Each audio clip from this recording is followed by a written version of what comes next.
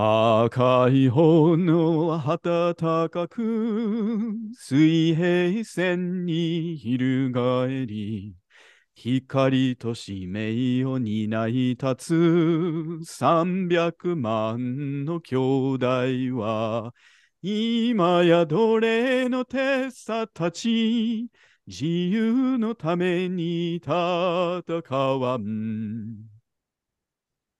Welcome to the Kingless Generation, a podcast on the deep history of class struggle, paleo parapolitics, and the demonology of capital.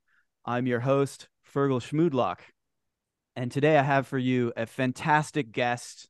This is Prez of the Minyan podcast. Prez, how are you doing? I'm all right. I'm glad to be here. So happy to I'm have you. glad to be having a fun conversation. Would you like to introduce yourself in whatever kind of way for my listeners? Yeah, so I'm Prez, as we know by now. I'm part of the Minion podcast, which is a Jewish anti-Zionist podcast where we have gone a little off track and not exclusively covered Jewish uh, anti-Zionism. The last few have been mostly uh linked to it rather than going into like the history of Zionism. But we have some of those were explicitly Marxist Leninist. So we have uh some just generally fun episodes on imperialism, anti-Semitism, and building communism in the past and the future. It's a And great this is kind resource. of a preamble. Yeah, we had fun. Mm. We hope everyone enjoys it. And this episode is kind of a preamble for a piece on fascism. So I'm excited to get going. Yeah, very much along those lines, or not according to the lines, right? I mean, I think uh, it's great to hear you talk about just anything, and maybe this is similar because we're going to be talking about Japanese right-wing thought during the colonial period through the Pacific War, right? So, Yeah. This all of the literature that I read, especially someone called Nikos Poulantzas, hmm. he wrote like three books on fascism and how it's made up, and then he's like, well, none of this applies to Japan because I don't know anything about it. I only know Oh, about well, Germany and hmm. Italy. Hmm. It's like in the first couple pages. Uh, yeah, Um, that's too bad. I mean, it's I know. yeah, that has to do with the field, the state of, we were starting to talk earlier about sort of my whole deal, right? Like um, what were we saying? So, my podcast, I'm a pre-modernist, right? And so I'm not the sort of person who normally would be talking about communism and fascism. And so when I had my sort of political awakening, from being a shit lib, right around the time that I got tenure, I thought, well, fuck it, I have tenure, so I'm need to do something.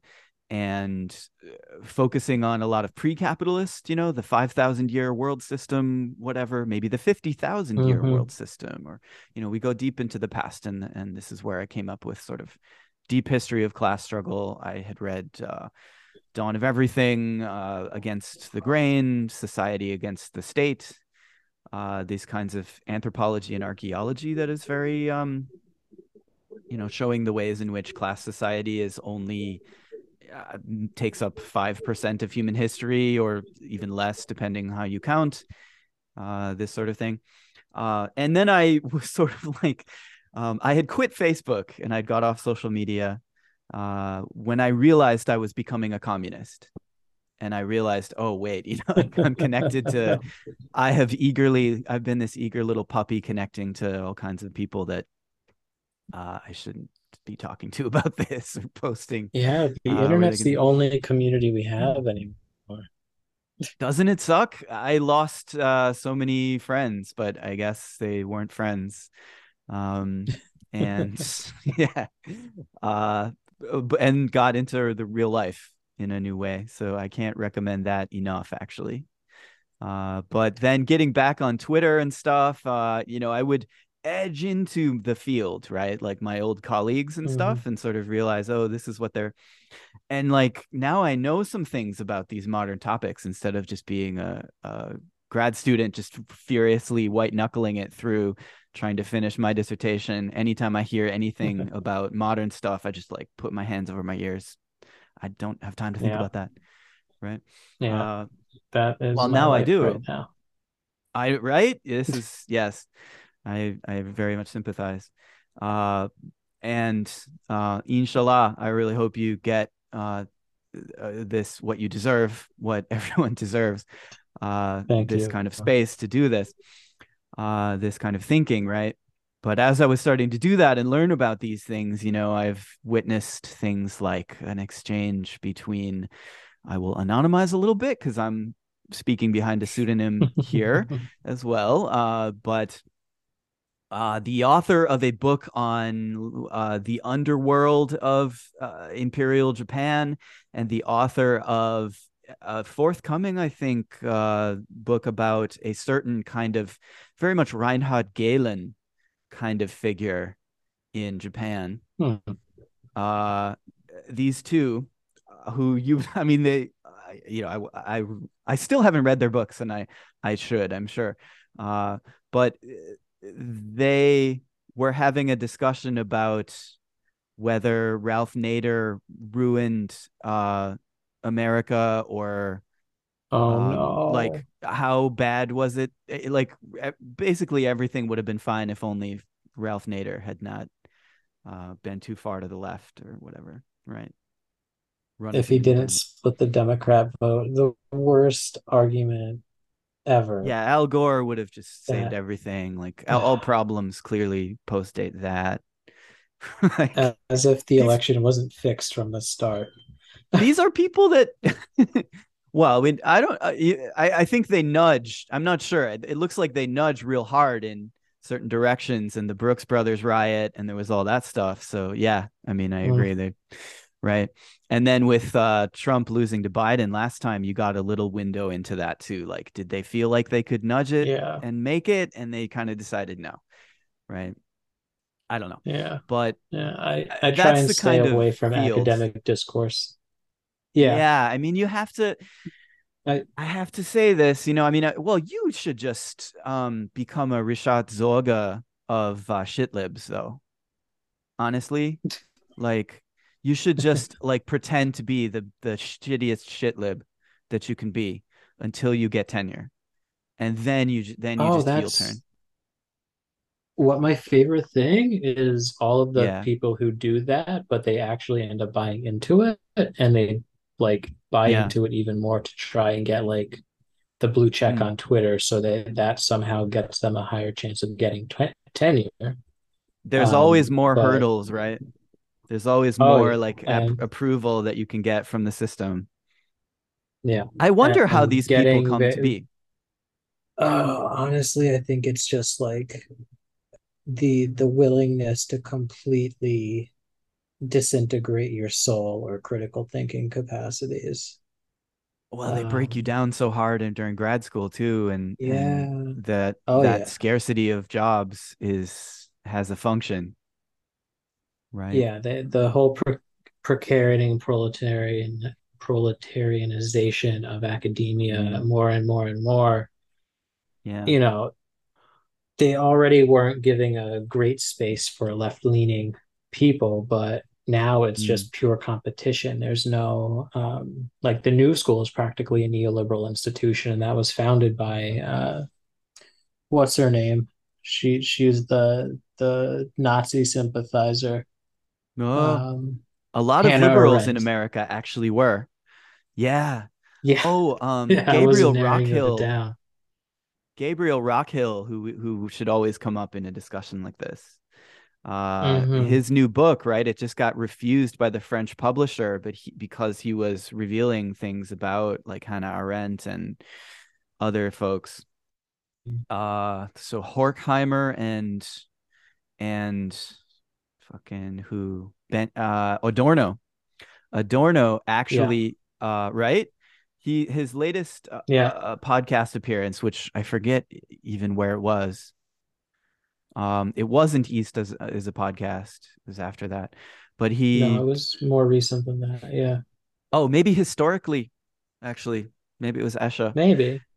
and he tells the story of this. He's now going to rewrite it in English and publish it in English because his French publisher pulled out and broke the contract because they got uncomfortable. But he was revealing, he Yeah. says this, uh, Adorno and Horkheimer had all this purse strings, all this budget to bring people over, and they deliberately slowballed Walter Benjamin on his way out of Nazi Germany and likely got him killed, helped to get him killed, Oh, I helped didn't to know create. that part. I attended one of his talks where he was talking about the nefarious money strings that kind of work all of these people like puppets, which Mm, I I'm sympathetic mm-hmm. to a certain point, but I didn't know that they ended up like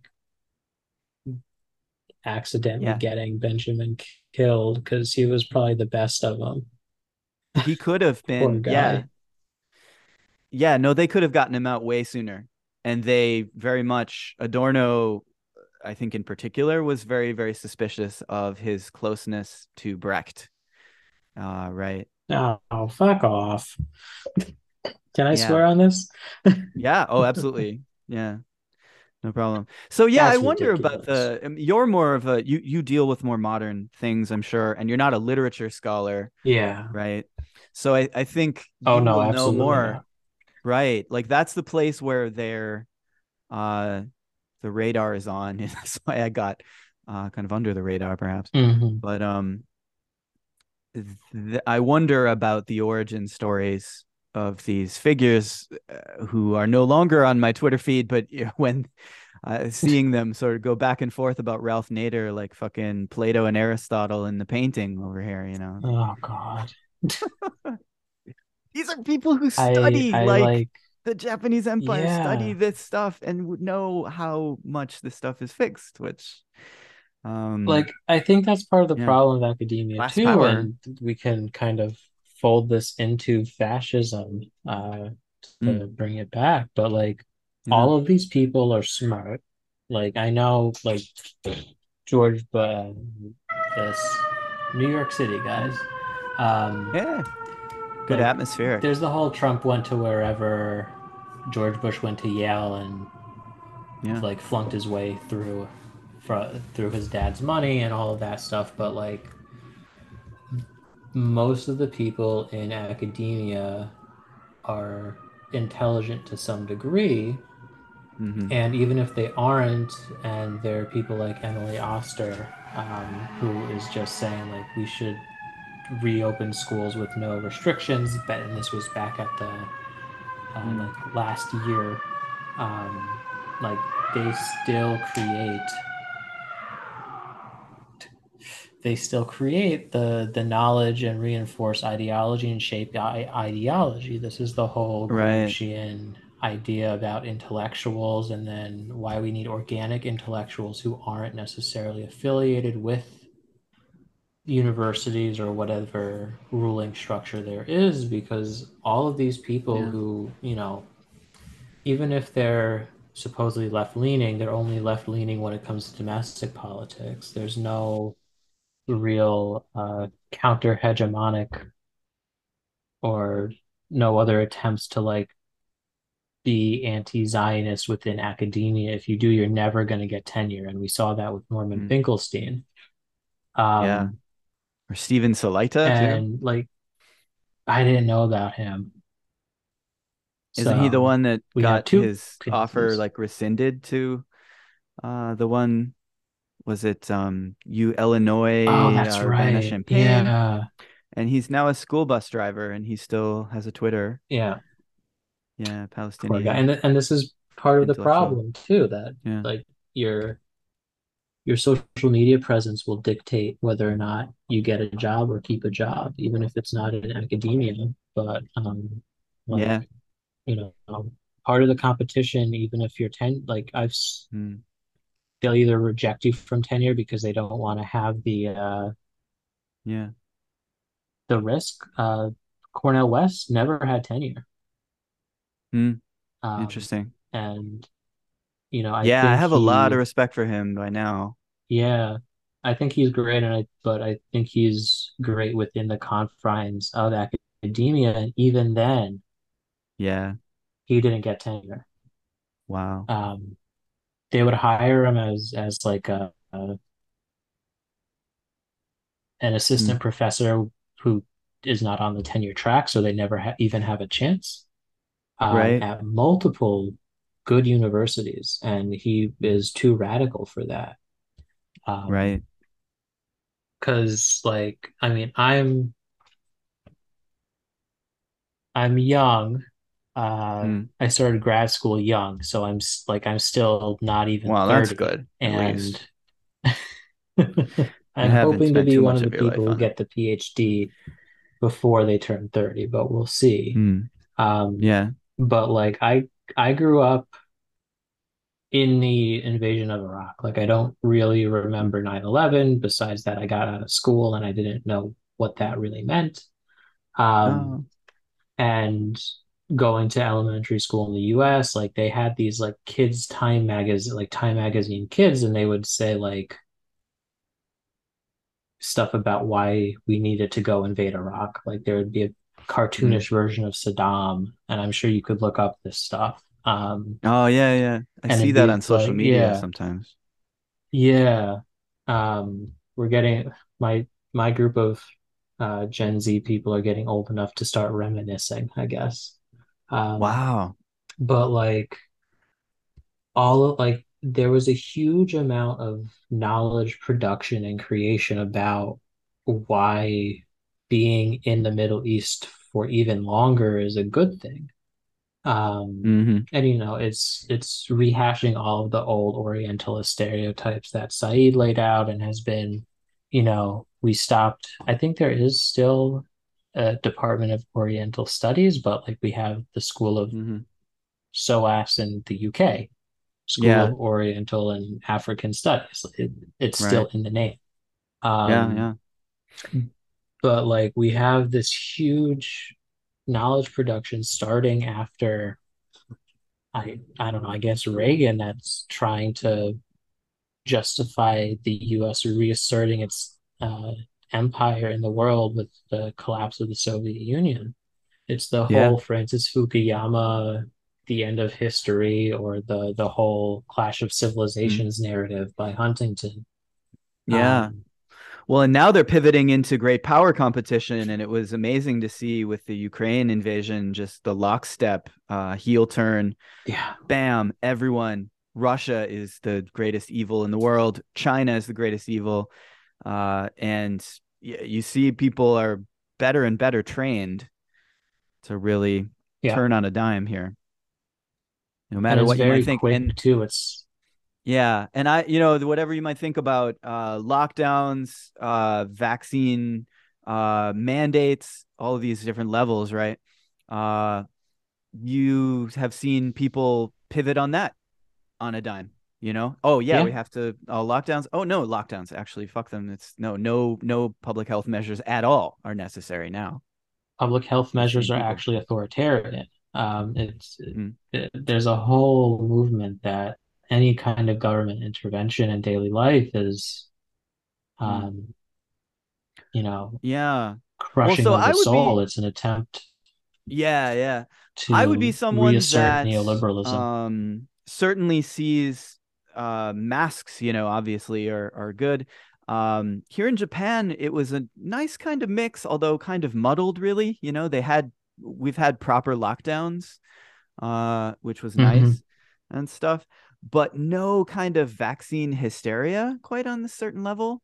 So that's actually really nice. I appreciate That that, must be nice. you Yeah. know and I actually think that the the idea that you have to like scan your Vax Pass every 50 feet to enter a cafe and stuff, this is a little weird, and I'm glad that that didn't happen, because I do think that there's possibility there for some serious abuse, and that is power Oh that yeah. we should have a class analysis of that. There are class politics, of Yeah. requiring some of and the novel biotech like CRISPR and stuff that can really kind of change what proteins your body produces on the fly and stuff, without any kind of, I mean, from a left-wing perspective, class that has class politics to it, Oh which yeah, I wouldn't yeah, want to it does, and neglect. especially that Yeah.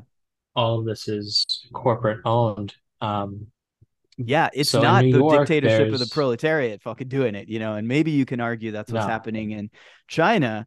And if that's the case, then yeah, I mean that's good. But yeah.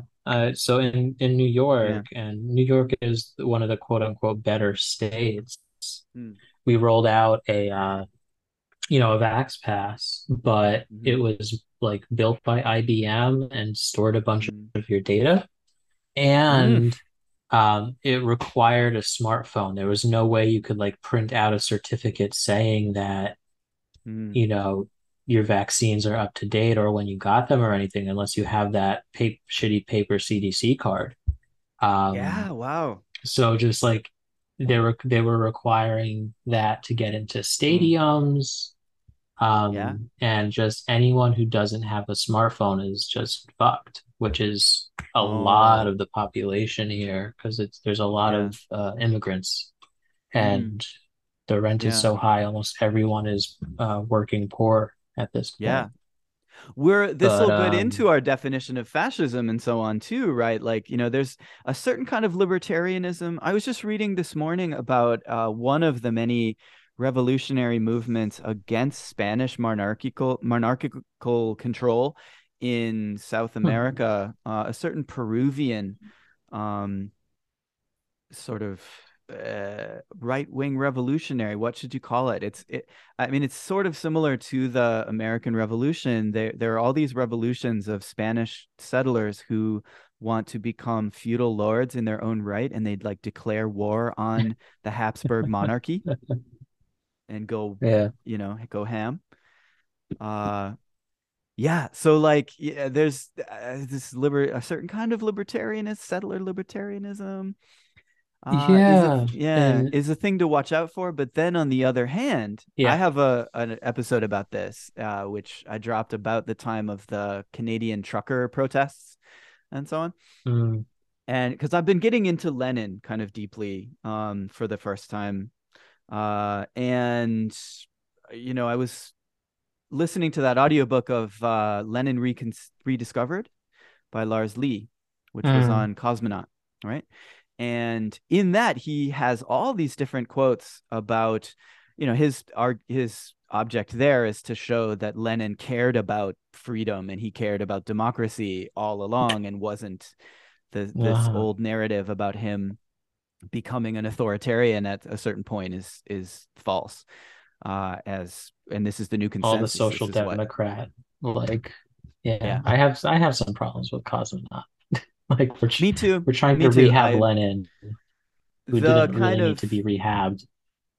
yeah, I don't the Lars Lee, um I with them I would be a little like, I'm squeamish about their, I would hope that they're not just sheepdogging people into DSA, which is an obvious Hmm. sheepdog into the Democratic Party at this Oh point. yeah. Right. So far, So the only yeah. good Cosmonaut I've heard was recent. They had on a group of Iranian labor activists who are just a hardline ML, Hmm. going over what the hell is happening there. Um, Yeah. Yeah. and I think it was good because they weren't, Hmm. borderline social democrat. Yeah. But Yeah.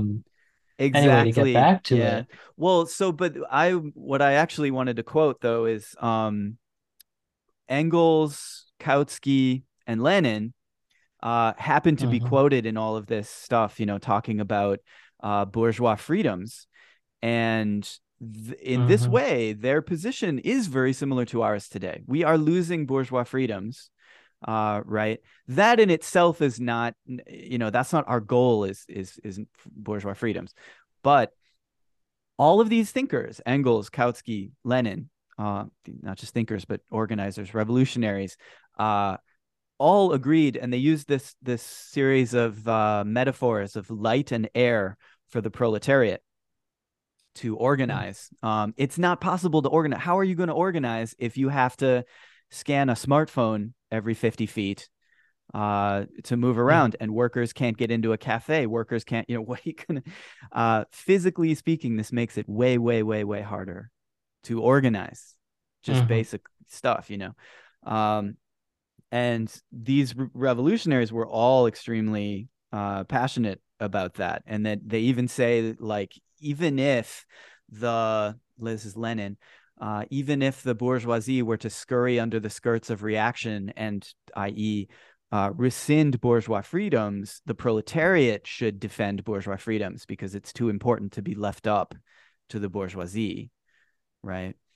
uh Yeah, so but but I it's mean, tricky. at the base, bourgeois freedoms are the starting point of proletarian freedom. Like Mm. freedom of, I mean, this is the whole, uh, you know, philosophical and historiography attempt to say that everything grows out of, like Marx is an inherent, uh, consequence of the Enlightenment and all of that stuff. But like Mm. Enlightenment ideals are bourgeois, and they're, the kind of vague idea of freedom, and that is, the whole point of communism is, um, human freedom and whatever that means. And it just so happens that, there's some alignment that like you should be able to practice whatever religion you want, and that's not necessarily bad. I'm going to I bring could Colossus even back into it. yeah, Yeah. yeah. Oh, go ahead. What were you gonna go? Oh, I was just going to say that I Yeah. am going to bring Colossus back into this because, Mm. I don't know if anyone knows his story. It's kind of really sad, but Nope, he was an I don't. ML. Um, he's from Greece, and he is an ML who ended up spending all of his time in Paris, watching, the whole fascist thing happen in Greece, and then also seeing the the you know quote unquote liberation of Greece from fascism into some kind of social democracy. And he has this really weird turn. So all of the books and writings that I'm going to be referencing Mm. um, were when he was like he would write multiple times that social democracy doesn't work. He didn't quite say the overused Stalin quote that social democracy is the left wing of fascism, but he would say that social democracy won't get us anywhere. And Mm. then he like pivoted, like total about face that social democracy is the only way to succeed.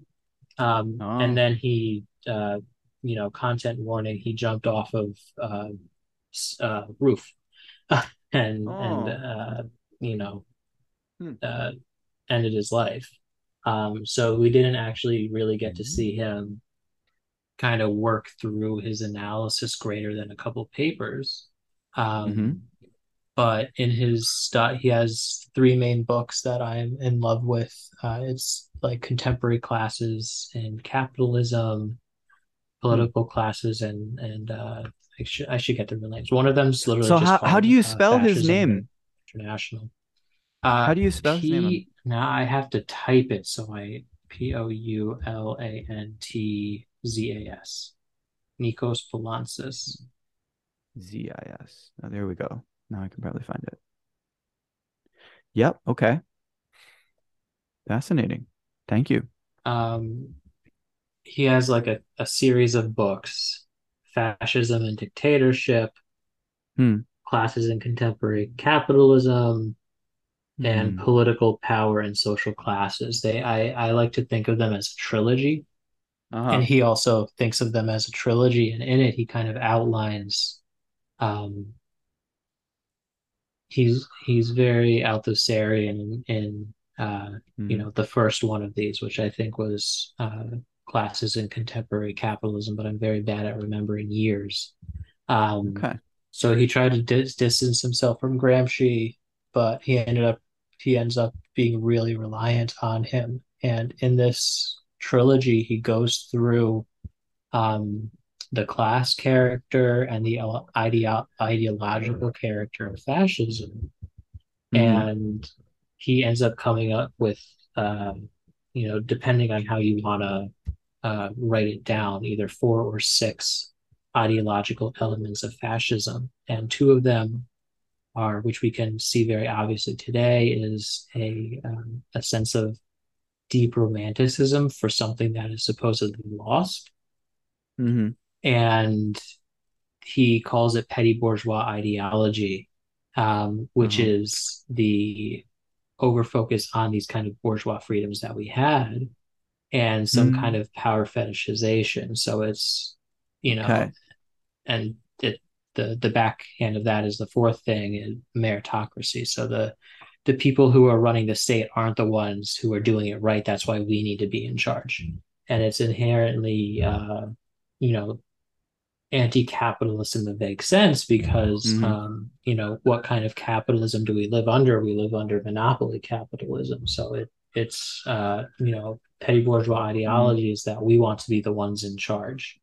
Um, if it wasn't for Walmart buying up and destroying all of the small town businesses, Yeah. or in Right. Japan, Ratuken or whoever, um, eating up all of the market of and running all these small businesses out, we would be doing fine. The economy would be healthy and dynamic. And we hear this pretty regularly too about how, usually from a left progressive critique, but also strangely Mm-hmm. enough, sometimes for a right critique that, these companies are getting too powerful. It's stifling um, our Yeah, freedom of you can. speech, our freedom of movement. You hear this a lot with tech companies, right? That's what you were kind of Mm. hinting at.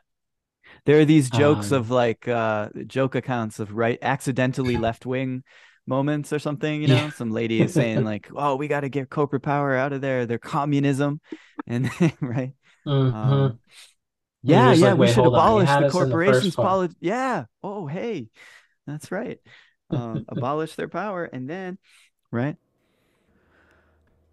사나기 막으면 폭풍채 넘고 벽나기 막으면 둘거해진다. 번명이 모든 군 이르게 가는 우리를 누가 막으랴. 전진도 전진 신심도 높이 전진도 전진 용기 백배 우리 등 이끄는 사회주의는 힘차게 전진해 간다. An interesting way to complicate that, though, is to realize that Enlightenment thought is demonstrably stolen from indigenous thought. There was no concept of freedom in Oh, yeah. Europe at all until, this is in like the dawn of everything and stuff. Kind of thinkers like Candirank, right? The Wendat political statesman, uh, goes actually to Europe, and we can trace the lineage of people talking, hearing him talking about his ideas of literally freedom is what they talk about more. And the missionaries are just, aghast because they come in and try to talk about, hey, what? So there's this God, right? And he's like a king, right? Like you have a king and he tells you everything what to do. And if you don't do it, he kills you. No, we don't have a king like that. We have a council and any leaders you That's have to really like interesting. persuade everyone, right? And they're free to like say no and right. Yeah. Yeah, no, it actually comes from that. Yeah. So I mean that's part of the puzzle as well. And then I think the more Spanish chivalric romance I read, the more I feel like and that too, Garci Rodriguez de Montalvo lived in one of the last uh Medina de Campo, one of the last sort of Islamic market towns, and he hmm was very close to the Spanish monarchs. And his writing Amadis hmm de Gaula and Las Sergas de Esplandian. Esplandian has the first appearance of the name California, for an imaginary island of black Amazons who come and help because they heard that all the world was besieging Christendom and destroying it, and so they came to Constantinople to help all the infidels to attack. And just then, Oh, of course. Esplandian, yeah, Esplandian and Amadis came from the farthest reaches of Britannia and Ireland, and so Britain and Ireland have this role in Spanish romance, right? But like, so Yeah. that's really, yeah, it's complicated, but it's really mostly Anthony Munday's translations into English in the 17th and Mm, 18th century, right? That that get yeah. that get that virus into the mind, deep into the mind of the Anglo psyche. And that's what Lord of the Rings is. It's Lord of the Rings is just that updated for the Cold War, and the evil hordes of the East are just, the Soviet Union, the Red Army in that. And it Well, that always people, yeah. Lord of the Rings was written before that, and the only reason I'm pushing back there is because whatever is named Tolkien, um, Yeah, this is actually gonna spin into something cohesive. Tolkien cool. wrote it. He was a literature scholar in the early Right. 1900s before there was even the kind of Cold War, but and he Yeah. wrote that or the even earlier 1900s, but Right. funnily enough,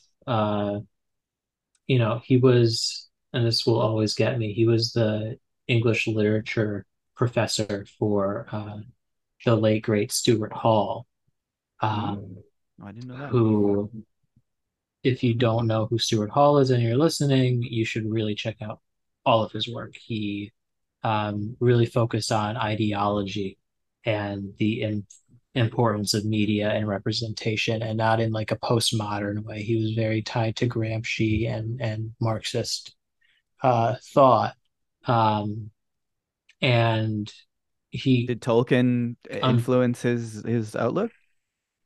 I would imagine so. I haven't read anything by him of like this is what Tolkien imparted upon me, but um, Tolkien, from what I've read, was one of the professors who really kind of pushed him first Oh, okay. um, into like literary analysis. I think All he right. was too politically motivated to just kind of be, only be someone who examines uh, the interaction of language and things through an Mm. academic lens. So he talks about like Saussure and Saussure's ideas on how that and how it relates to knowledge production, specifically in the frame of like this is how we organize uh, Mm. new ideas.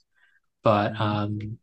he left a couple threads at the time of his death, and one, the major one, was his idea of what he called authoritarian populism, Oh, um, okay. where he first wrote it in either the late 60s or early 70s.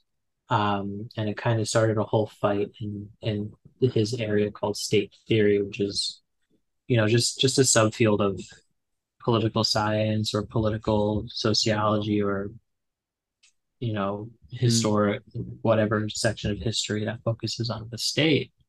Yeah. Um, his whole thing was that was his second label for neoliberalism, and the whole idea was he was looking at Thatcher. So this was written in the Thatcherite Thatcherism. era. Okay. Yeah, so his whole thing was like he was based in the UK. He's from I don't want to get where he's from wrong, so I'm just going to say it was a Caribbean uh, Jamaica. former colony. I don't think he was Yeah. from Jamaica. I want to say Guyana, but I don't think that Wow. was. He's born. His Uh, Wikipedia says he's born in Jamaica, Kingston. oh, okay. So I got that. I was right. I was going to get it wrong. Um, but he was looking at Got to trust yourself. Thatcherism as, say that again? Got to trust yourself. Yeah. You got it. So he was looking at Thatcherism as Mm. a very weird political phenomenon where, um, everything Thatcher did, and, I'm using Thatcher as a stand-in for neoliberalism. Uh-huh. Everything required by Thatcher to reshape the economy was actually very brutal. Um, Yeah, yeah, it was destroying whatever was there in terms of social democracy. And, we have Reagan in the US doing the same thing. yeah. There's different levels of social democracy. We don't really have to get into like the difference between American Keynesianism and Swedish social Oh, yeah. democracy and all That's of a that. But these were complicated, dismantled, and they were right? you know, these were whole state apparatuses that had to be completely redone, even if it was in a haphazard way. So Mm. in that sense, he called it authoritarian and he called it populist because, um, Yeah, there was, there well, in was the some US, you had level of like the support, John Birch Society making sure that which was neo-fascist. yeah, making sure that when all the farmers went bankrupt after the one big contract to sell grain to the Soviet Union was rescinded by Carter, I think. Um, Oh God. and they were waiting to organize all of that nascent energy, right? All the spontaneous discontent. Hmm. They made sure that it all went to the far right, right? Which is another lesson for today. That's another Exactly. thing. Reading Lenin, I'm kind of amazed that he comes out and says, in arguing against the economists and what is to be done, he's very much speaks against this whole discourse of like, who are the real people that we should be expressing our symbolic Twitter support for? Who's the real Hmm. working class? He's just talking about you need to propagandize to every class, every sector of Yeah. society, give them your version for why their life will be better under communism. Right. Stuart Hall Hmm. seems like a really fascinating figure. I had never heard of him. Oh, he's I great. don't You know what should his read relation him. is to Tolkien, but regarding Tolkien, I just wanted to say that people usually say, just based on the fact that he studied Beowulf, like people posit, oh, it's somehow based on Beowulf. Um, but no, if you read Spanish romance, it is the exact same story. There is an old capital. We live in a ruined world, ruined by the hordes of evil and evil races. And we have to Definitely take it back. not We are a these little random guys, these little hobbits yeah. out in a wild Yeah. Western European wilderness.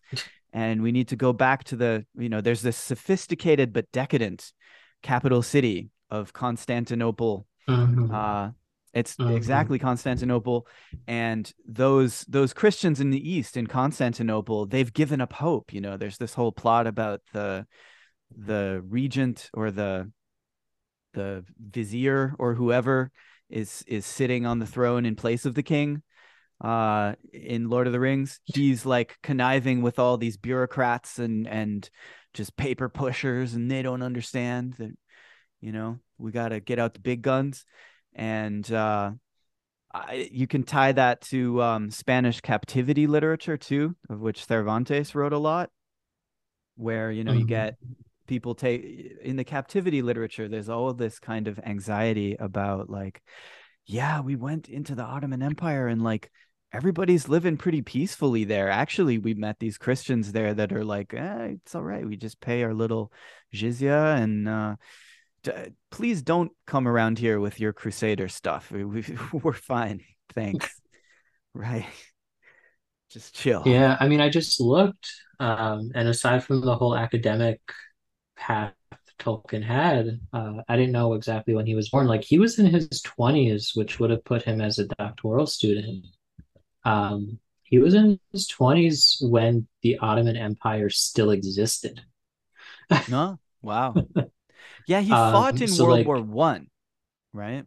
yeah, yeah. So it's Yeah, not like he's doing some kind of far removed mm, um romantic callback to the tropes in all of this literature you're referencing that is I positive suppose. depictions of the crusade and all of that stuff. He was the Ottoman Empire was seen as this decadent dying Mm, empire, and the whole thing yeah. about Ataturk was that he reinvigorated and modernized. He was the great modernizer of Turkey. Mm, um, mm. Oh, that's cool. I don't so know much about that. But then you what? have the existence. I don't know much about Ataturk, but um, So that's cool to learn. The Soviet Union then exists, of course, right after World War Hmm. One, and so then the big, enemy to the east is the Soviet Yeah. Union, right? During World War II, it sort of switches to become the Nazis briefly after they start going after Anglo oil possessions and things. Yeah. That's when they really decide Same that thing they, with Japan. yeah, yeah, that's true. Yeah, we speaking of which, right? Kita Ikki reading this, he's may be the most major right-wing figure, but also looking at Asahi Heigo and Gondo Seikyo. Those two, there is not too much in there that is not just boilerplate Sakdem stuff, I thought. Mm. What do you think? Like reading that, we have Gondo Seikyo especially has Taoist utopian ideals of social organization. Um, a state could exist forever only under agrarian communalism. He has these kind of ideas of equality of primitive community. Uh, Yeah. right? And they very critical of the bourgeoisie, right? The protection of private fortunes is Hmm. really established on the principle of property rights. There are these groups that are Hmm. allied with one another through marriage. The nation's military affairs So cannot be I'm, supported by means of the privileged class of military alone. And then he's going in a direction of like universal conscription, having like a militarized kind of society that will guarantee a kind of equality, right? yeah, coming out the other end. I'm not too familiar with these. I guess I'm kind of like Polancis in that sense that I only have a Me either. I passable just read knowledge of this. Japan. So for Um, the reader, what we've prepared for this is chapter 44 of the volume 2 of the Sources of Japanese Tradition series on Columbia University Press, I think. Right. And that has just these little selections. I too don't know much. I mean, I knew who Kita Ikki was, but I was really interested to mhm. actually read some of him. And so I only have what's here, right? As well. But going from what's here, it just looks like standard Sakdem shit. And even Kita Yeah, Ikki, he's talking about, yeah, we're gonna have somehow it's gonna be our revolution is gonna be really egalitarian because the army will make sure that the bourgeoisie cannot like fuck it up. And we're gonna set up a bicameral there's legislature. And I mean, yeah, it just sounds like American democracy kind of. the historically non-biased military ranks. Yeah, famously, Um, you'll always get a fair deal from them. yeah, yeah. I feel like um, just having kind of paid attention to this stuff a little bit and applying that to my own, you know, very poor knowledge of Japan, and by poor I mean very, I might know more than other people, but I don't know a lot. In Um, general, I want to encourage international scholars to discard. I would like to deflate the kind of weebish sense of yeah, proprietary like territory that Japan specialists would tend to set up. Oh, you couldn't yeah, possibly yeah, understand the esoteric details of this.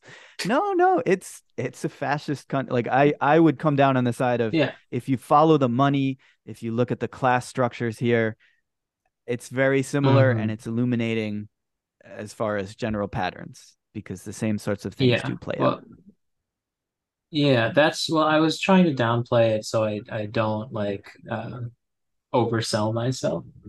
Oh well, Um, yeah. but yeah, part of the reason I've become so interested in fascism in Japan is because I think there's an argument to be made that neoliberalism is kind of a neo-fascism, and I am increasingly interested in that argument and finding out, Hmm. exploring that more.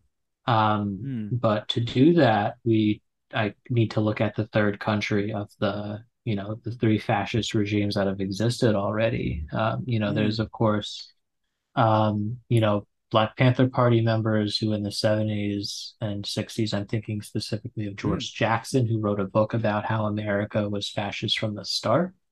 Yeah. Um, but I disagree with that just because I subscribe to kind of Gramsci's analysis of fascism, and even Trotsky's analysis is fine enough, but with Mm. Gramsci that Polanski's builds off of, Hmm. they're defining fascism as a relation between the state and monopoly capital.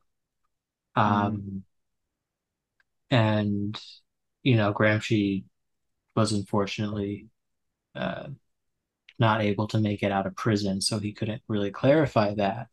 So Yeah. Polanskis did, I think, a pretty good job.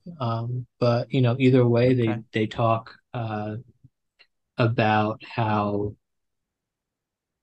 fascism is essentially when the state needs to kind of be the champion of monopoly capital and at the same time have to Mm. suppress small capital, petty bourgeois, and Mm. also feudal remnants that exist. Because Yeah. in the 1940s and before that, Gramsci was writing in the 20s and 30s. Uh, Hmm. Italy was, he wrote something called The Southern Question, which was all about how the proletariat are not going to win over, Italy as the nation state that it was unless they ally themselves with the peasantry that are in the South. Mm. Um, and and there were peasants in the North too. So like most of Italy was peasantry in the 1920s. Part of uh, Mussolini's whole Ah. shtick was that he's going to bring economic industrialization and prosperity to these poor, disaffected soldiers who lost their colonies in World War One. And to do that, we need to have a strong authoritarian government that, kind of suppresses the desires and needs of the large landowners, or doesn't Hmm. liquidate the large landowners, but still kind of places them at a subservient level to Mm. capital. Um, and Yeah. yeah, So I like that I idea. I like have that some side of it. ideas of Japan. Yeah, Yeah. I like that I side of have it. And some then, but ideas then about what you were happened in talking Japan. earlier. Yeah. Um, I would just let me put in, you were bring up earlier, you were talking about the way in which it sort of does also maybe comes from some kind of genuine critique of the bourgeoisie coming from the middle class. So it seems to have Yeah, these two sides to it, right? That's always been yeah. I'm still struggling with that myself. But in I mean, Japan, Grant. So yeah. No, go for it. yeah, no, you were gonna say in Japan, right? Oh, I was gonna say, Japan seems to be the missing puzzle link, just because, Hmm. uh, we I hear about the Zaibatsu. That's Hmm. that's Japan, right? Yeah, Okay, because I sometimes yeah, forget the word. Like I yeah. hear about the Zaibatsu, Awesome. and that is kind of a very interesting monopoly Hmm. capital formation that we didn't exactly see in um, in Europe, and I think it's I unique. But I suppose. I mean, think, it's very state capitalist in a um, way. It has a lot of yeah, state support, right? And in the post-war, yeah, the Korean chaebol, which is the exact same word, mhm, um, continues, right? And are a big part of the very hard right South Korean state. yeah. So I mean, the that I guess that's kind of the heart of it. That you know, fascism is state capitalism in that it prioritizes, regulation in the loosest sense of the word. That it suppresses all Hmm. the workers. It does whatever it needs to support monopoly capital actually functioning the way that it wants to function, which is to eat Hmm. everything up. Yeah. Um, Here's another definition I'd like to put on the table too. A lot of the time, well, so there's the idea too that maybe I like this also is fascism is when the capitalist class realizes, oh shit, we might really not, like communism might really happen, essentially. Yeah. And if that's the case, we're just going to kill everyone. Hmm. Like, or, or also like, this can be expressed in the formulation of like, oh, the world is too corrupt. All these, Untermenschen Hmm. have gotten too much power, and we need a reset. We need to just, even like H.G. Wells, you can trace so far back in bourgeois literature the image of like, I mean, the idea for the nuclear bomb comes from this Hmm. desire for a reset and get rid of all the working class, and just, we'll start over with only the best people who will emerge out of the bunker, you know, Yeah. Yeah. an old I'm idea. gonna call back to Colossus, who's the whole nostalgia and meritocracy and the Mm-hmm. kind of old bourgeois and even feudal belief that the state needs to be run by the right people and the economy is only prosperous if the right people are running it. And these Mm-hmm. are all very vague um, ideas, which is why they get so easily uh, adopted by the right and the left, Mm-hmm. um, especially social democrats, I guess, on the left. But Mm-hmm. I don't think the definition you put is necessarily like I don't think most every definition that most people try and do for fascism has seemed to be like this is the single one.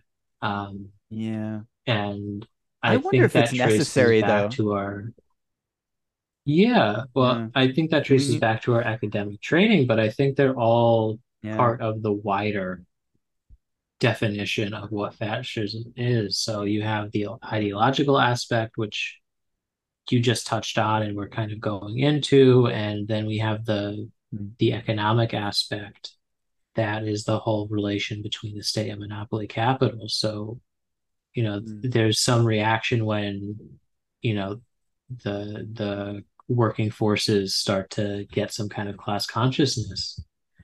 Yeah. And I know the Japanese state was really repressive. Um, Yeah, like and I, things didn't hardly get a chance to get started, and they developed yeah, very quickly forms of brainwashing hmm that hmm the Nazis didn't have, and Americans only learned and began to imitate maybe after the war, arguably. yeah, But they were able to brainwash people through this thing called Tenko. They would hold them and show them all this writing of other diaristic writing of other people who had renounced. You can connect this to the anti-Christian Inquisition, actually. Um, as you hmm know, I'm not particularly invested in Christianity myself, but you can see this same pattern actually, those institutions and those techniques.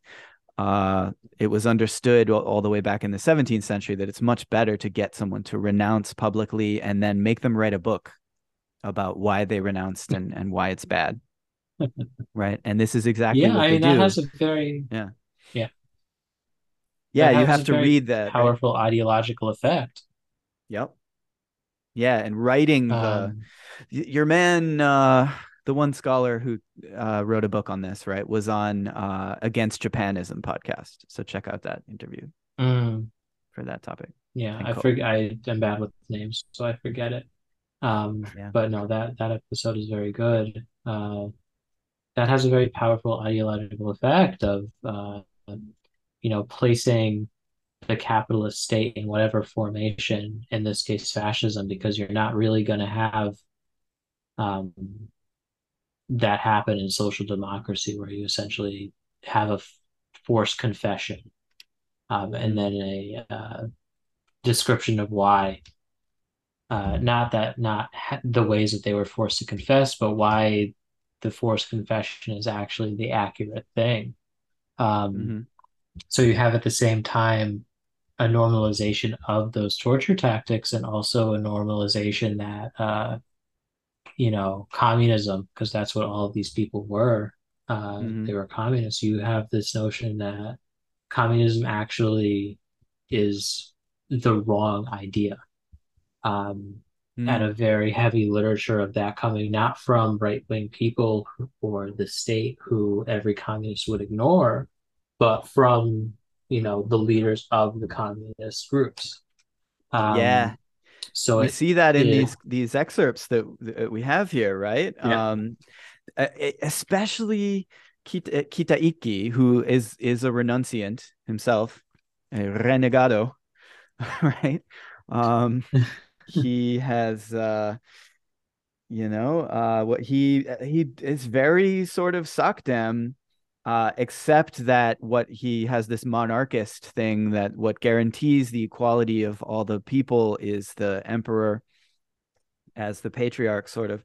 And then the editors of this Mhm. volume set that they contrast that to Kokutai no Hongi, the essence of our national body, right, or whatever, the Mhm. second to last text here. Uh, but that too has a very communist unconscious, I would argue. That's one of the main things. I want to make sure I say Yeah. this. I think this is a cool point. Kokutai no Hongi was read like very, very widely. It was like a textbook of Japanese fascism. And it's all, and even reading this for the first time, really, I'm recognizing things that older scholars that I have encountered who are very Nihonjin Ronist, like sort of the Cold War discourse of Japaneseness that exists and why Japan is totally unique and it's not Asian and it has to be uh, Yeah. divorced from Asia and it is suited to being a direct ally to the United States. And but also totally different, totally magical, totally, yeah. And there's no class struggle in Japan Yeah. because The whole of Orientalist magical, tropes. yeah, exactly. Magical Japanese racial essence. And Uh, this is where they were getting that, I can see. But the really yeah. funny moment comes on page 971 under the heading of harmony. Right. You actually had earlier the idea of so we don't have class struggle, right? Our relationship between sovereign and subject is by no means a shallow horizontal relationship, such as one implying a correlation between ruler and citizen. But it like setting them against each other, right, as a binary. It's almost has this postmodern ring to it. It's like, oh, we don't have that binary. Yeah. We've deconstructed that, right? Springing from a basis transcending this correlation and is that of dying to self and returning to the one, in which the basis is not lost. I can imagine what the Japanese is for that, and I bet there's a better idiomatic translation. Moto ga ushinawarenai. I mean, you don't lose the original principle. It can be a financial term, the original amount of the loan. Hmm. Um, you don't lose it. Moto ga toreru means that you made a profit. You made back the amount that you invested, actually. So fascinating. Libidinal thing here. But then here, the key thing in under harmony, right? In individualism, it is possible to have cooperation, sacrifice, and the like. And this is what's Western. This is what we need to transcend so as to regulate and mitigate this contradiction and the setting of one against the other.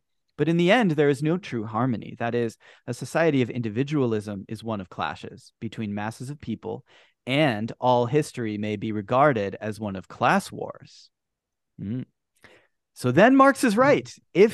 But social structure and political systems in such a society and the theories of sociology, political science, statecraft, and so on, which are their logical manifestations, are essentially different from those of our country, which make harmony. It makes harmony its fundamental way. We have our magical racial essence.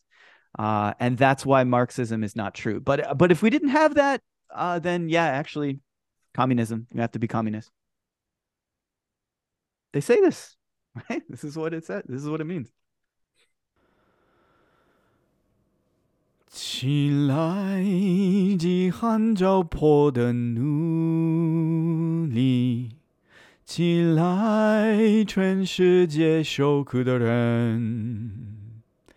满腔的热血已经沸腾，走一个最后的斗争。旧世界像个落花流水，奴隶们起来，起来！不要说我们以前不知，我们是做天下的主人。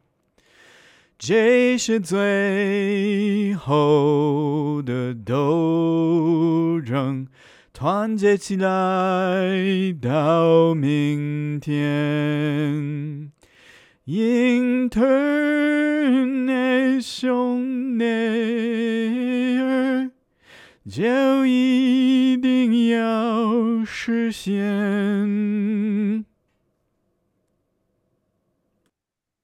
I mean, I think it's a really interesting interaction between, holdover of feudal ideas that, Mm, everything is from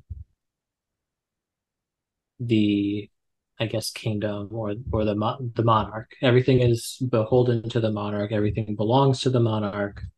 mm-hmm, Um, and what is society but a reflection of the monarch's mm-hmm. wants and desires? You don't actually have a people; you have subjects, and we still talk Yeah. about people in that way today. But that was divine monarchy, divine right, and all of that. I don't know Mm-hmm. um, how like Yeah. So if I, the I, European sense of divine right was in Japan, but I'm sure there was something similar of, you so I know, would actually say no. I know I thought that was what you're going to say. And really. exactly.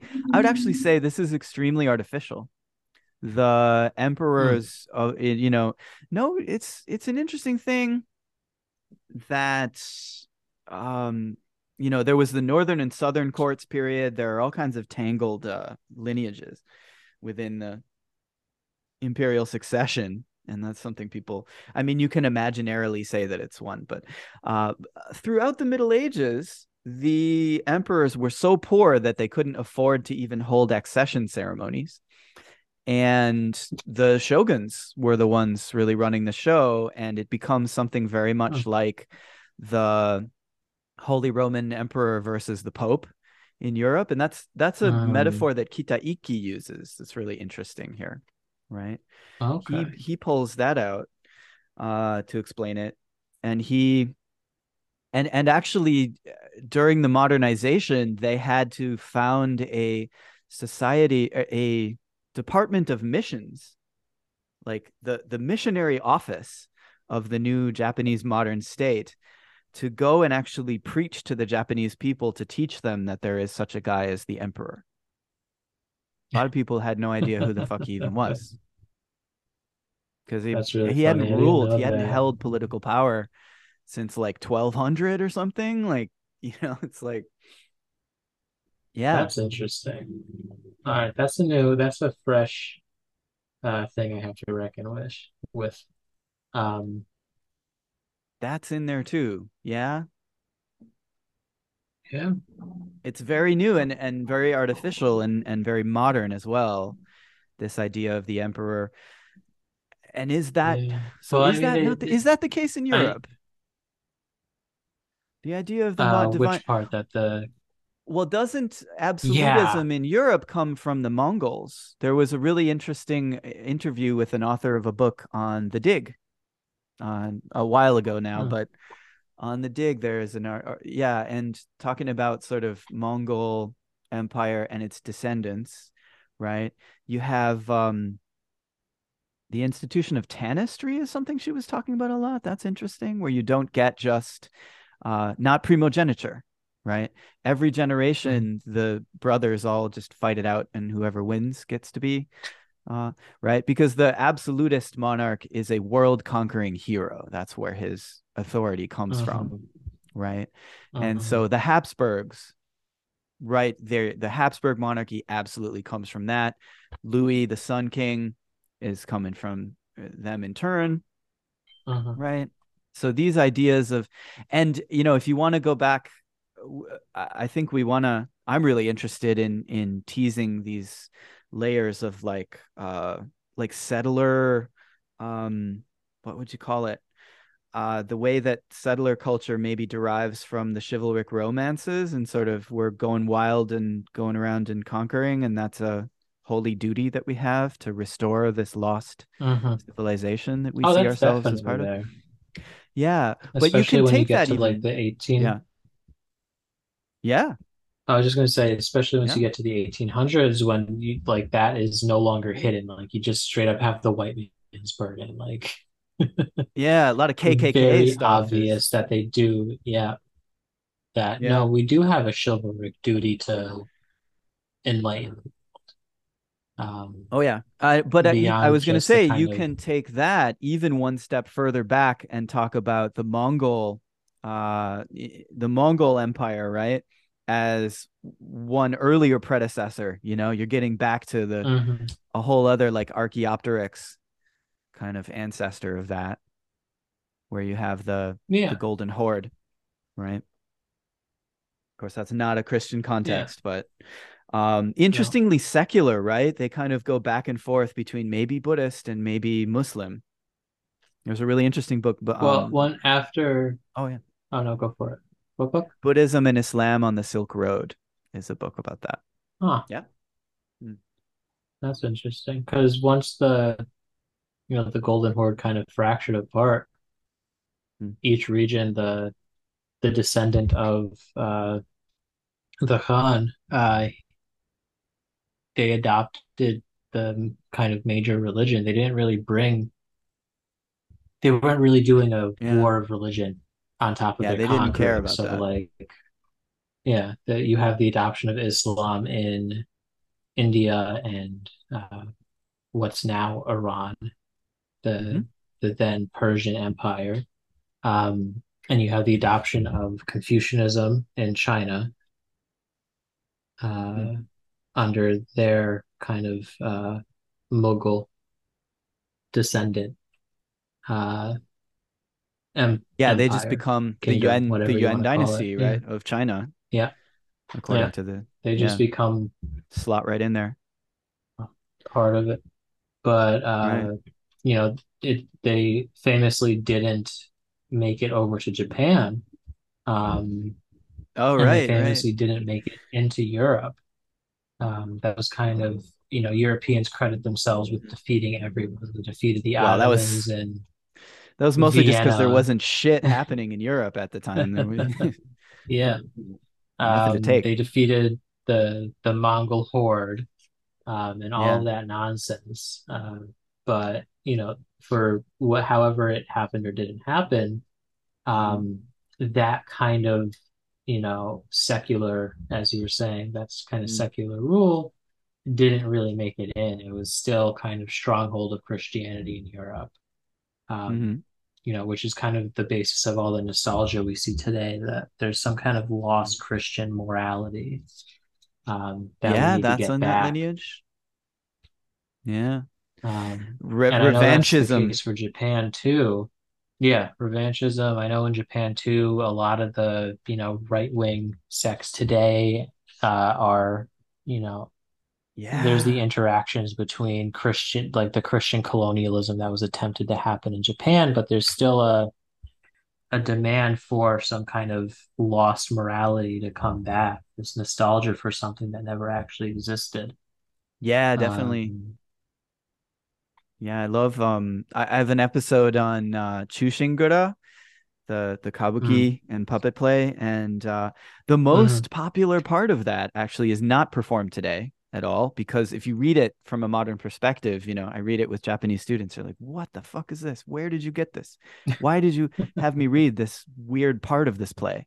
Where's the part about all the samurai running around with the swords and looking cool, like they show on TV? No, it's like this gender thing.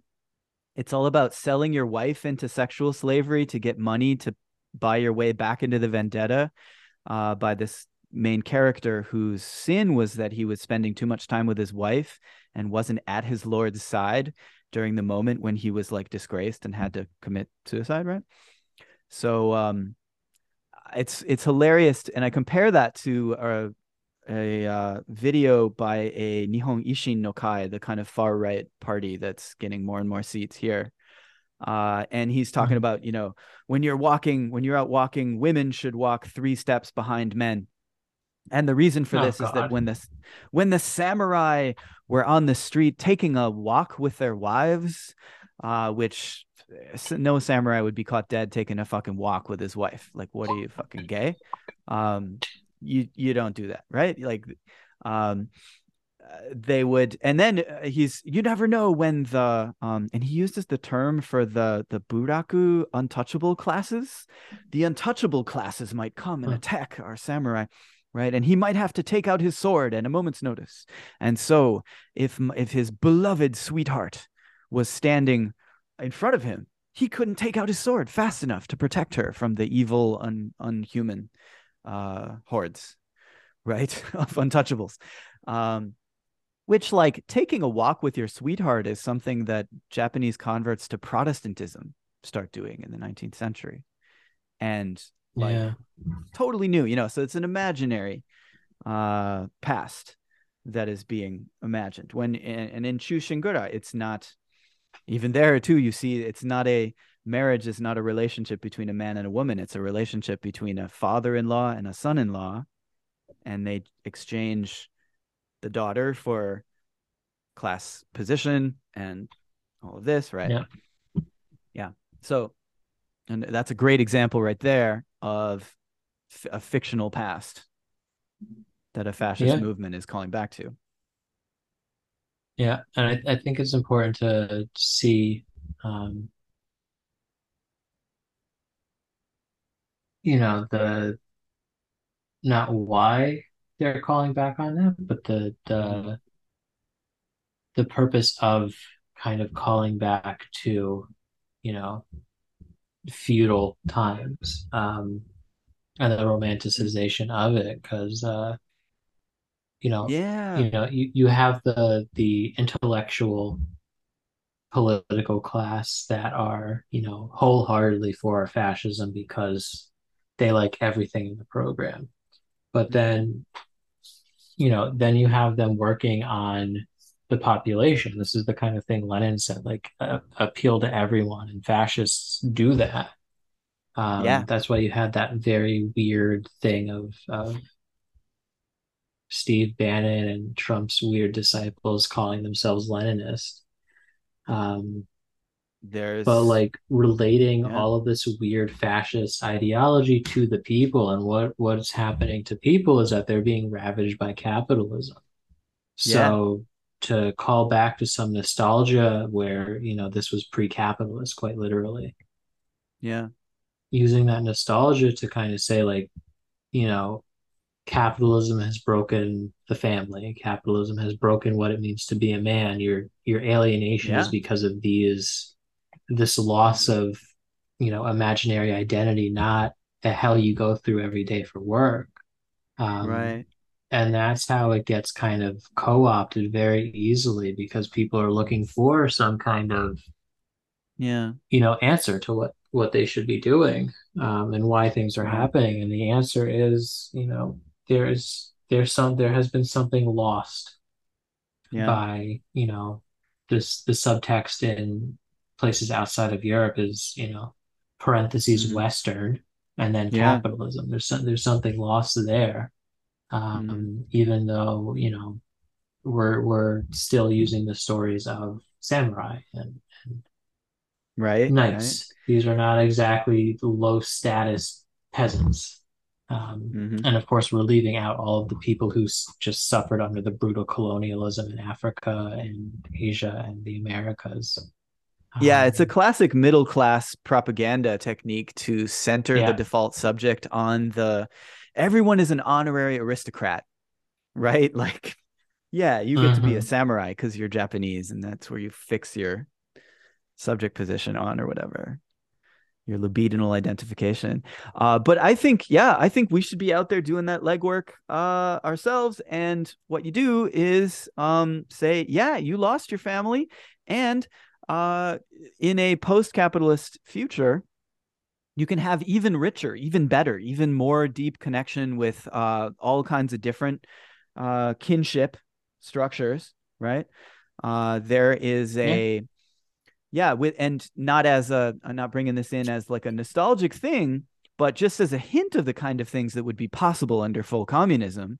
There is another missionary document from Brazil where a certain Portuguese missionary is lamenting, you try to explain God to these people, and you say, okay, okay, God is like your father. You know how your father like tells everyone in the family what to do, right? And your mother has to listen to everything he says. If you don't obey him, he can beat you. This kind of thing. And they're just like, what? No. Oh, Hmm. does your father do that to you? And you only have one father. Jesus. You only have one father, and he sounds like a real piece of shit. Man, I'm sorry. Um, I have like, this father that teaches me canoeing, and this father teaches me to start, uh carpentry and everything, right? And Yeah. all the various men, like I know who my mother would never obey everything that any man says because she would be the center of my family, and then like all the men that are her same age are all my fathers and in varying degrees. I have father type A, father type B, father type C, right? So that's not like less of a family, it's actually way way bigger, more complex, right? And you could have Hmm. even better, even more deep and fulfilling connections with people in a Yeah. fully communist world, right? So in that sense, I Yeah. don't, I have this doubt that, does it matter what the exact like um Platonic essence of fascism is if it because it isn't where we want to go. Uh and I mean, I do think it's yeah, I definitely am very interested in like reconnaissance, right? In the class war and figuring out what the ruling class is doing. Um but what about that objection? What about that? You could say like, oh, maybe we don't need to worry about like typologies of this.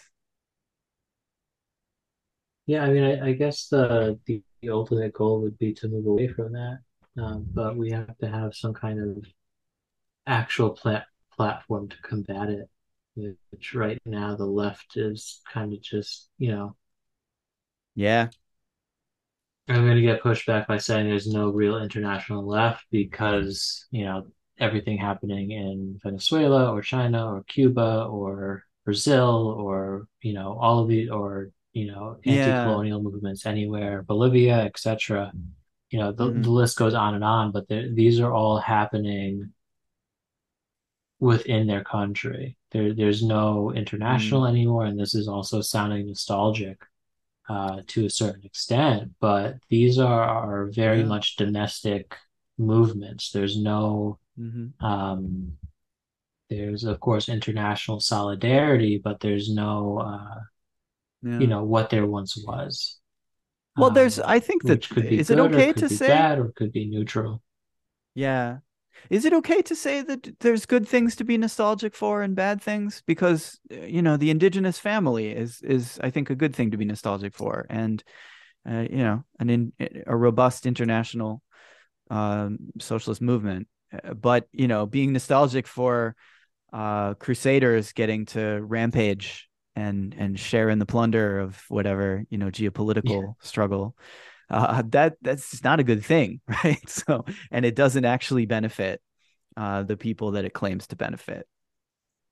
Yeah. So Yeah, I maybe would say that's good. there has to be some distinction between nostalgia and romanticism, where maybe romanticism is the extreme, Yeah. which we've been kind of talking about, and nostalgia is some kind of Right. appreciation of the past. Right. Whereas romanticism is the like we need to go back to the past by any means necessary. Right. Um, I mean, well, this is the only way to live. we know that we need to be critical and be constantly rethinking, something like talk about Cosmopod again. I'm gonna, but their Stalin series was very helpful for me, just in the sense that it's some smart people who have each read a stack of books on a subject talking about it, and you get I to like, actually just finished that. Yeah. Yeah, me and you get to too. hear Like, them go through it. Yeah. yeah, I mean, at the very end, I thought the weakest part is at the very end when they start, just really getting into their own territory and start, Hmm. the one person was like, I think we need to argue for a kind of theoretical liberalism. I mean, not liberal, but like, liberal, like some other way. So, but I don't know about, so I don't know about that, I'll be but honest. yeah, Yeah. but I'll it's be good to honest, get that and be like, oh, that this is two-part an series drove me insane. Archaeopteryx. This is another kind of Archaeopteryx that, couldn't fly quite, but like, it had, well, it did fly. It did accomplish quite a lot. And they admit that, right? Uh, but indeed, certain members of that group are like pushing in different directions, I think sometimes. Oh yeah. Um, That whole episode just drove me crazy. Uh, mm, we don't have to get into it. no, But no. Well, but so what the point of uh the essence of maybe the what I didn't like about that, which would be good to have on the table here, is the idea, a kind of pessimism about human nature, maybe. A kind of mhm, like, I mean, we do need to think about group dynamics and mass politics. How do these things work? How do people behave in groups? You know, because it does look like the purges and the terror. Um, they take on board the kind of Lozurdo point that it was a mass movement genuinely on which Stalin acted as a brake, if anything. mhm. They Yeah. take that on board. But then where some of the more right wing members of that discussion take that as sort of like, oh, that's just a horrible truth about human nature that I don't want to admit, but I have to Mhm. realize that whenever you really have like a serious revolution, everybody goes a little crazy, and so maybe you shouldn't even do it. I don't quite say that, but Yeah, that's where a yeah. lot of people They would go imply with it. that. I think I wouldn't necessarily say right.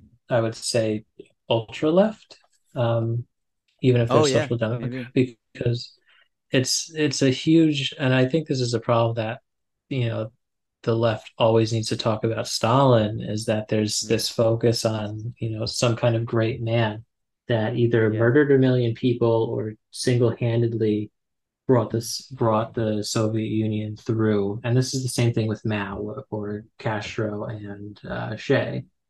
Yeah. Um, like these one or two people have single-handedly brought the country to its leftist glory or horror, depending on who you're talking to, even in the left.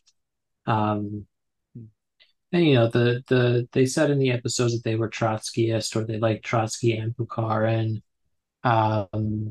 So, there was a very clear bias there, but I think it's, you know, the importance of studying any kind of political mhm. structure, whether or not be fascism, because we do overemphasize the importance of Hitler, or Yeah. Mussolini. Yeah. Um, in the same way that they're like Hitler is the definition of fascism in Germany, where, Mm, that people say that he was elected as a mm, kind of rebuke to voting, or that people mhm. think that like fascism can't come as long as there's a democracy. But in that Yeah. same kind of argument, there's a truth that he was popularly elected. Yeah. He wasn't Yeah. exactly hiding his policies. That's the reason a lot of people say Japan isn't fascist, because there was no takeover of the government by like a strong fascist party. But Hmm. instead, what happened was just that with all of the terror attacks, particularly the League of Blood incident, 515 incident, right, led by Uenisho, who was Hmm. very spooked up, by the way. That's another element that I want to get to in a minute. But so in Japan, there you had the control faction, which was a bit more kind of center right, perhaps, and then you have the Imperial Way faction, which is understood normally as far right, right? Hmm. And the control faction ultimately wins out. However, they basically win out by adopting all of the demands of the more terroristic, uh, Hmm. fascistic. imperial way faction. They get their entire way So without it like winning an was, election or having a coup. But they did assassinate the prime minister to assassinate the sitting prime minister to the approval of 90% of the population, interestingly. So you get, yeah, yeah, I mean that's the thing that's kind of the necessity of combining an economic argument or economic analysis with the yeah, ideological or political analysis that the I would say the same thing is happening in the US as you just described in Japan, that we're getting a fascist creep rather than a mm. quick I takeover. I agree. On the other hand, I would put on the table as well that I really fuck with the idea that oh, so for example, you might know of the popular kind of summary of a lot of scholarship on the Nazis American influences legally Mhm. America no Hitler's American model, right? Yeah, yeah, I read that book. Um, so you know that one. Uh, Yeah, I fuck with that idea very that, good. a lot of that comes from or just original American settler society, Hmm. right? That is an element there. And then also post-war paperclip, the suburbia, the creation of suburbia, so many things about post-war America are fascist also. So Hmm. I would I say mean, might go way back, but also yeah, I yes. mean, I would agree that and kind of say that fascism is inherently all right, so let's take a few steps. Yeah. I would say that settler colonialism is inherently a step of imperialism, and then we can get into Mm-hmm. Lenin's whole thing about imperialism. Mm. So not going into that for the sake of time, Yeah. fascism is then a outgrowth of settler colonialism, which you just Mhm. noted, and the kind of whole fascist project was, in Germany and Italy, we need to take back our lost colonies, and there could be a whole discussion about the the political economy behind that argument. But Japan was, we need to expand our colonies. Um, and then Japan engaged in, some forms of settler colonialism, depending on how we want to talk about Hokkaido Absolutely. and Okinawa and And other Manchuria, places, but Korea, and Manchuria. and Um, Brazil, yeah, and California, Brazil. and Hawaii. Colonies they didn't even own. They were also sending settlers to learn the great book that has finally come out describing this, In Search of Our Frontier by Eiichi Azuma, American scholar.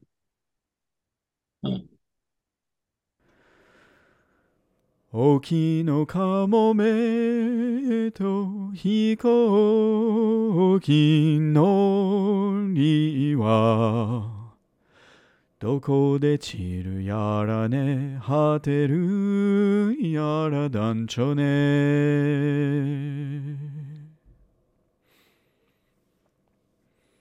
俺が死ぬときハンカチ振って友よ彼女よねさよなら団長ね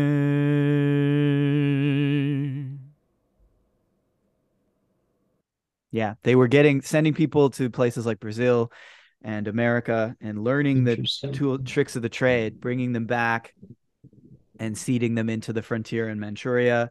A lot of Yeah. Korean settlers sent into Manchuria, and they were working there on like worker Hmm. communes, sort of. Yeah. Yeah. They were largely forced, though. I mean, I know you're Economically, talking about they yeah, were I know you're promised talking about they're a forced better in the life and same all of that. way that people were forced in America to go to the frontier, really, most of the time. Hmm. It's just, it's a safety Yeah. valve for an urban poor and all of that. I know you're talking about kind of the ideological construction of all of that, but I still think, the majority of, Japanese, I'm still unsure about saying that anyone who immigrated here is a settler just because of the, um, you know, Yeah, well, analytical that has implications of complicated that. politics Are you, today. yeah, I think Well, it's not but worth they going into really here. well, see, it kind of is because Japan is the ultimate honorary white country. You know, that idea of This is Japan's true. whiteness, that's important though. And for another thing Hmm. that I'm writing right now, actually, I'm reading this latest book on Ezra Pound. Finally, someone has gone through Ezra Pound as a fascist and his obsession with Japan. As a fascist and a weeb. He's the original fascist weeb. Oh It's God, called Ezra I'm Pound's surprised. Japan. Yeah. Okay. And he was broadcasting on Rome radio for Mussolini. He, you know, uh, called Britain a little puppet of the Rothschilds. You have to, Jesus. yeah, like all of that stuff, that but I had mainly heard of him in Japan studies as like, oh yeah, he's the guy who took Ernest Fenollosa's notes on the No Theater and produced the first kind of extended series of translations of No and theorization about it. But when you read it, it's all about how, yes, chivalry is universal because Japan also has it, and it provides this legitimation for his universal stages of societal civilizational development. And he has a lot of fun suggesting, actually, yeah, Japan might be ahead of us in they might be living in the future here because they have such developed chivalric notions. And he waxes really poetic about a certain Japanese fascist film, which has, it's very similar to the Nazi one that I happen to have watched. Shit, what's it called? Uh, I forget the name, but it's actually very Orientalist too because it's about this bourgeois couple, and it has this whole theme about the Bodhisattva Kannon, the Japanese Bodhi. He's just come back from Japan. Hmm. It's a German officer in the army. He's just come back from Japan, and he has a statue of Kannon that he brought back, or a painting maybe. And yes, she's the goddess of mercy and just unconditional feminine forgiveness. And then he has this kind of dalliance with his bourgeois neighbor who lives in the palatial mansion next door. Uh, and maybe they knock boots, literal boots, because they're riding horses like a Ralph Lauren kind of advertisement, right?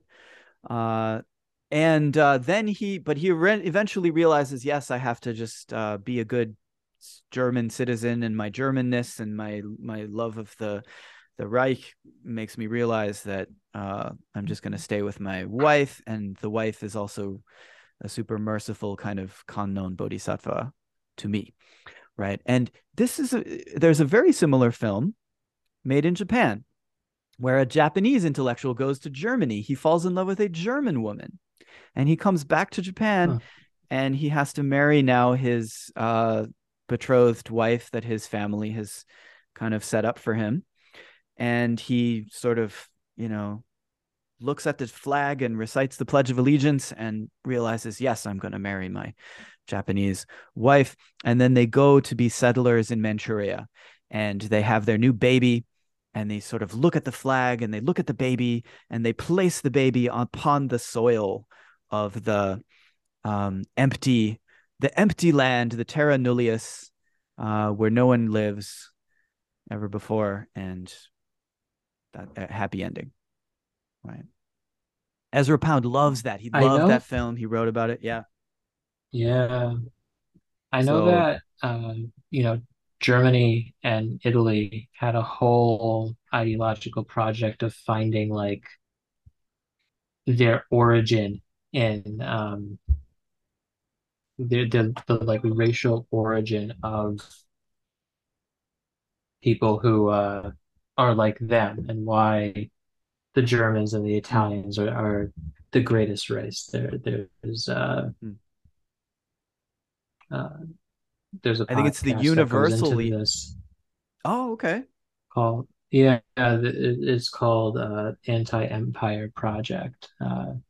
Hmm. It goes into that kind of stuff in depth, but there's like a whole attempt to project um, Germany as kind of a weird successor to the origin people. The whole Aryan race Hmm. thing was a Yeah, lot the of Aryan race. archaeology was funded by that Yeah.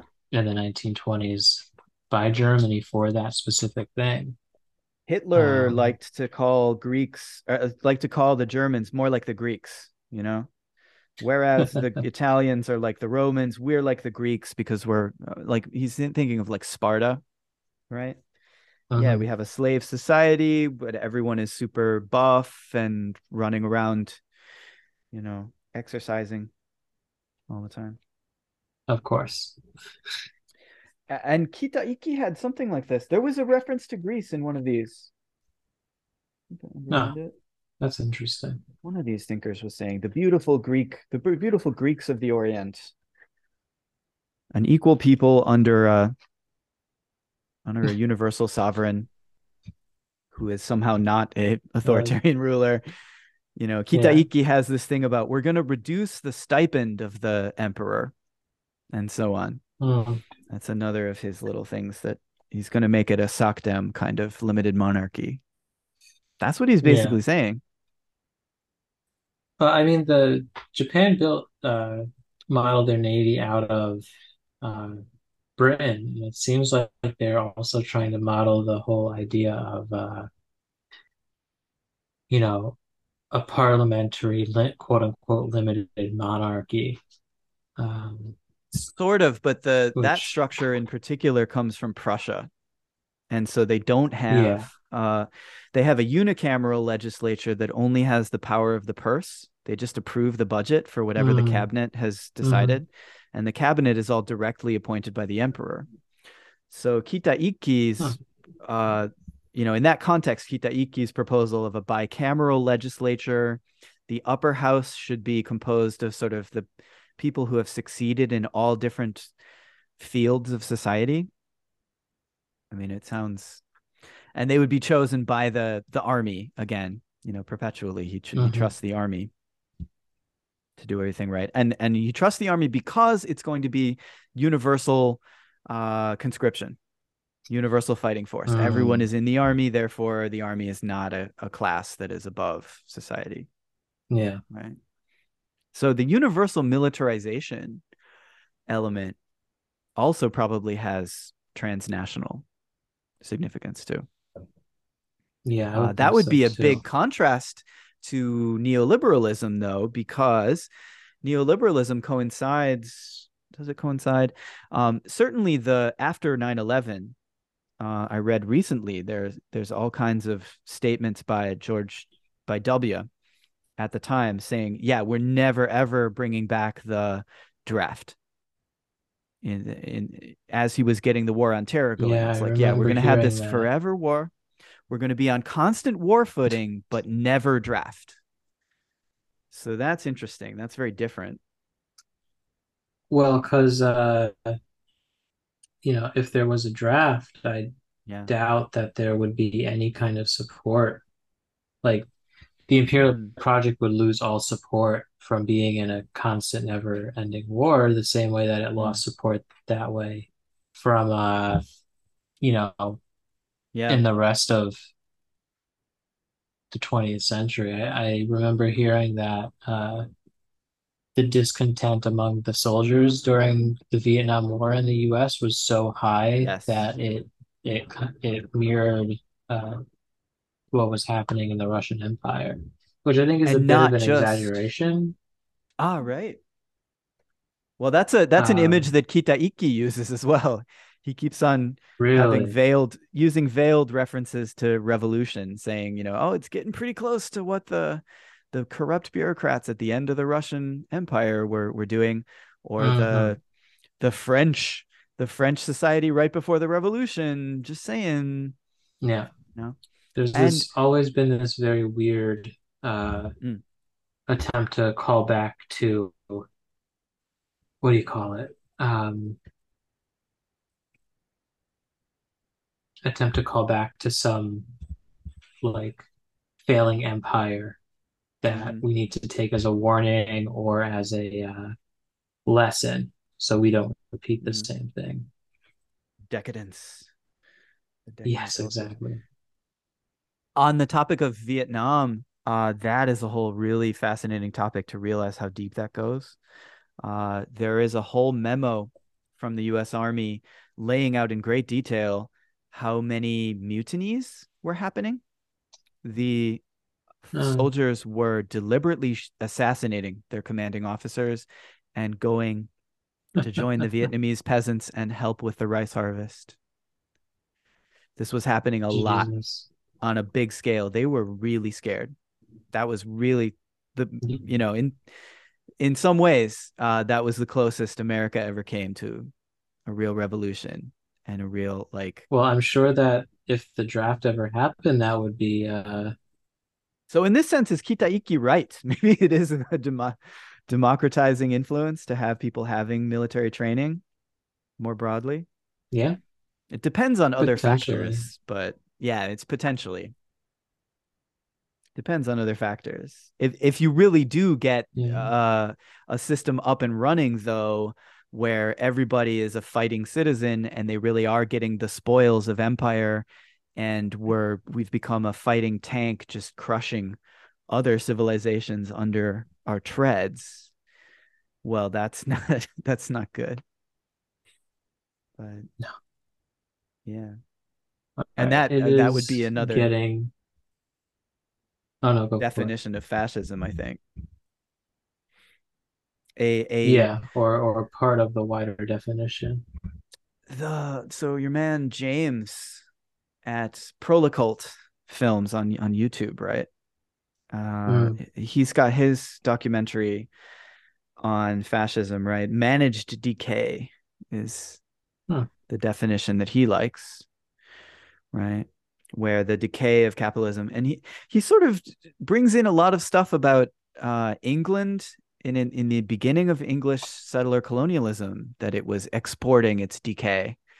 There was tons of poverty and stuff, and then also the earliest English colonies, even Jamestown, is functioning as a safety valve for decay in England.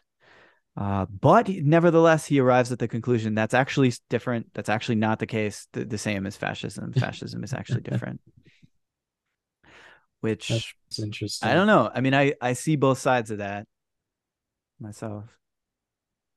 Yeah, that I mean that reminds me of the thing we mentioned very much earlier of the whole authoritarian populism thing by Stuart Hall that neoliberalism is a very explicit project that requires a lot of work to make it happen.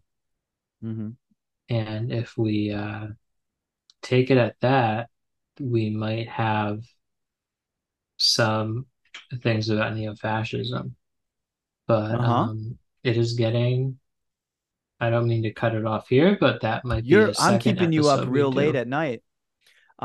Yeah, I was There's just gonna one more say thing. it's almost 11 here. Oh, okay. I'm sorry. Yeah. Let's What try was and the get one you to more bed thing? at a godly hour pretty soon. But there's one more thing that really reminds me of, that it's another angle here, which is that fascism in all of these cases had a huge ruling class element of like covert support and deliberate support, Hmm. right? Yeah. Um, it is an op in almost every case. You know, the first two texts in this collection were by Genyosha, which is a secret society.